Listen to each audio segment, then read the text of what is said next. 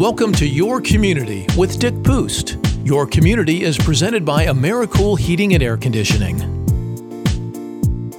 I am very honored to have Merritt Long as my guest on Your Community this morning.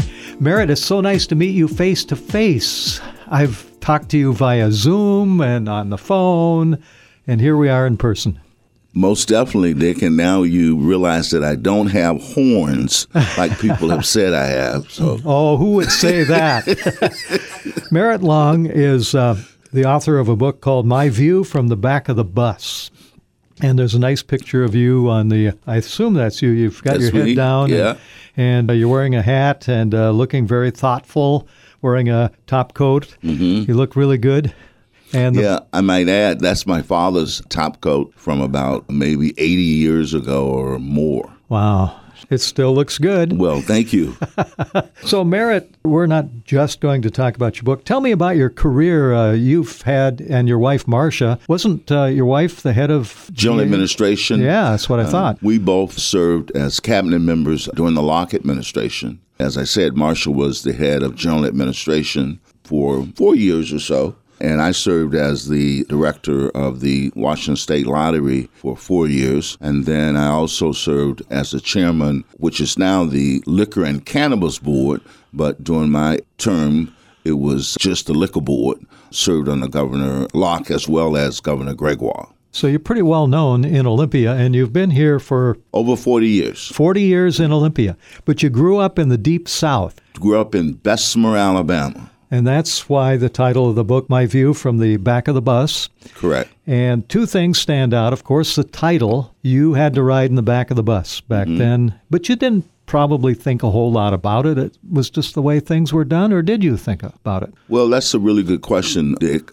In reflecting on that over the years, I believe that was my first taste of discrimination when I was 5 years old. And for me, that was going to be what I thought was just a super duper day, in that it was my first bus ride, number one. And number two, my brother, mother, and I were going to Birmingham, Alabama, which is about 25 miles from Bessemer.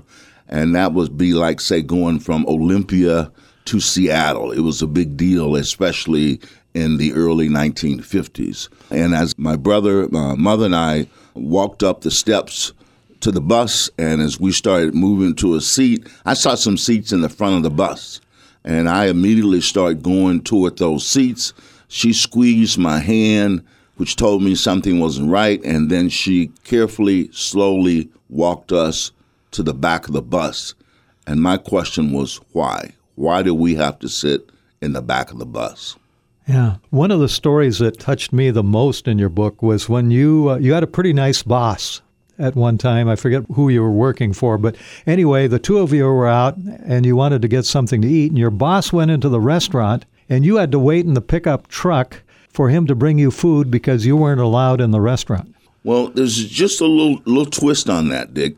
Technically, you're correct. However, when my boss at the time, Guy White, when I worked at the Simpsons Floral and Seed, I worked there from the 9th grade in high school through the 12th.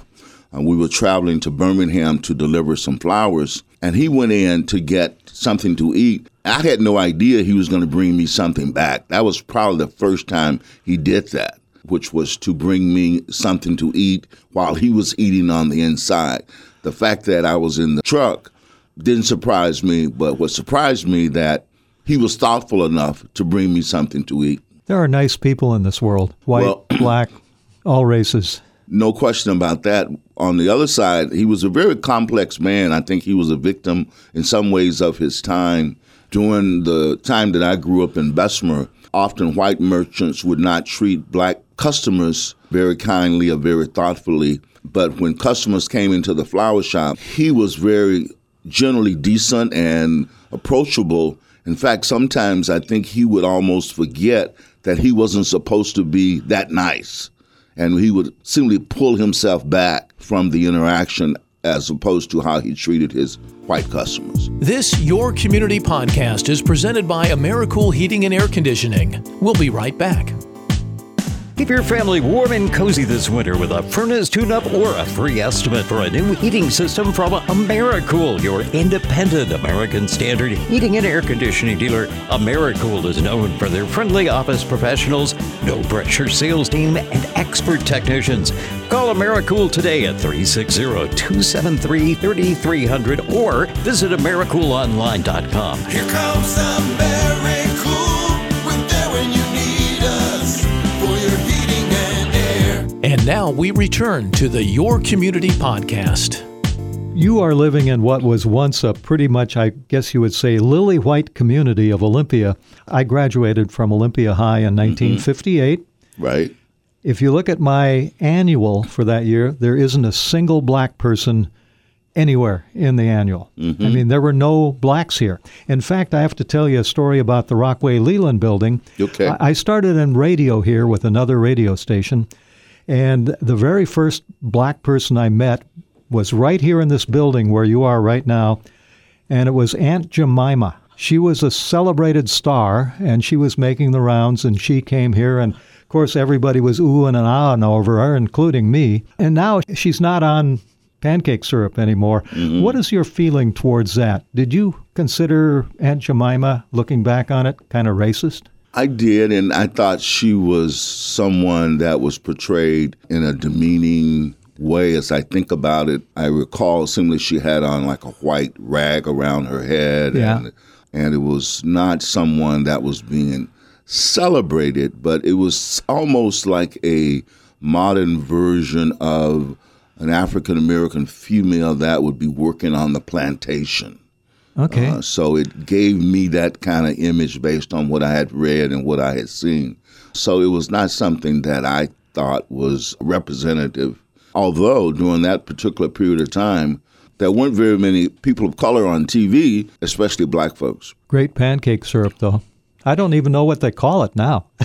Yeah, I don't know. They changed the name, but I don't even know what it is. Well, I think the syrup that we used in our home was Alga, A-L-G-A, I believe, syrup, which was extremely thick, extremely sweet, which was my father's favorite, which meant that was everybody's favorite. Thicker the better. right. For me, gravy too.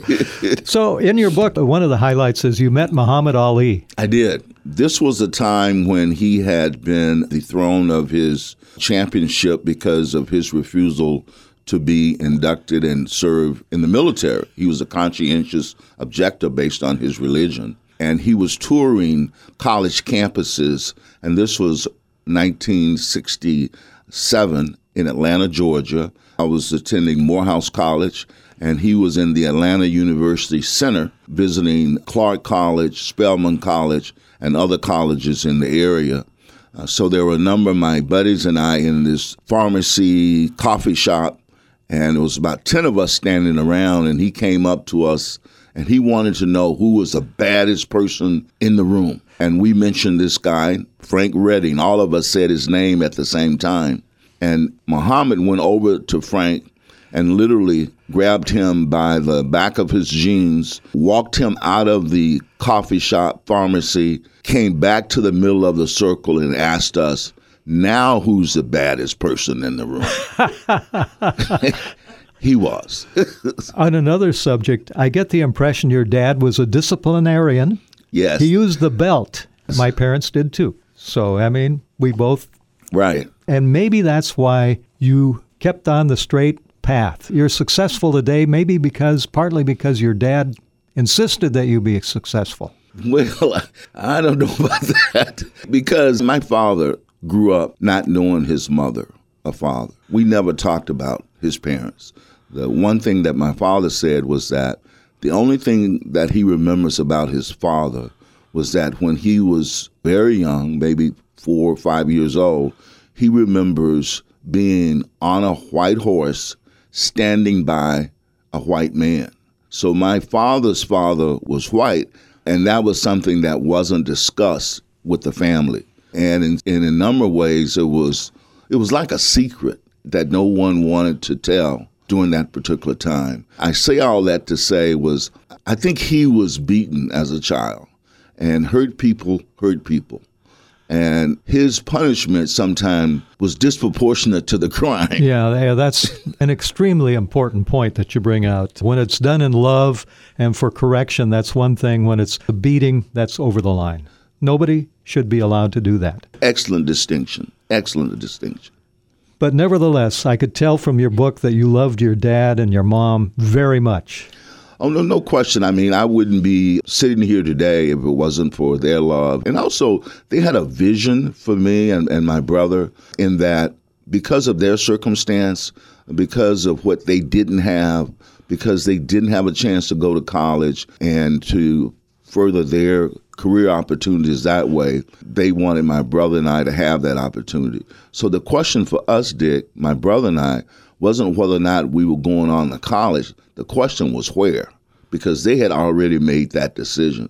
One of the things my father used to say, and I still remember quite vividly, is, I want you to be able to work where you're using your head and not your back, because work for him was physical labor. That's all he knew. But he was a very proud man, and whatever he needed to do, whether that was digging a ditch, whether that was cutting grass, he would do that, especially during periods of time when he had been laid off from the Pullman Standard, a boxcar making company, where he had his quote-unquote regular job. Wow. Merritt, time goes by so quickly, and my producer says, Dick, you got to cut it off now. Time is up. So, Merritt, as my last question, can people still get your book anywhere? Merritt Long, My View from the Back of the Bus is the name of the book. Where is it available? I have my own copy signed by you in my hands right now. Thank you for purchasing the book. It's available at Browser's Book. It's also available on Amazon and other major platforms like Barnes & Noble. And there's one other bookstore in town, Orca Books here in Olympia, and then Books and Brush in Chehalis. Merritt Long, and thanks for Marcia's been watching this whole thing here, making sure we stayed on track, and we did, I think, didn't we, Marcia? Thank you for being my guest on Your Community. Well, Dick, thank you. And as I said earlier, your voice is so distinctive. You've always been a hero of mine and still will be and always be a hero of mine. Thank you. Thank you, Merritt. You've been listening to Your Community with Dick Poost, presented by AmeriCool Heating and Air Conditioning. Your Community is produced by Jennifer Mathis. If your business, nonprofit, or civic organization would like to be featured on Your Community, please contact us at 360-943-9937.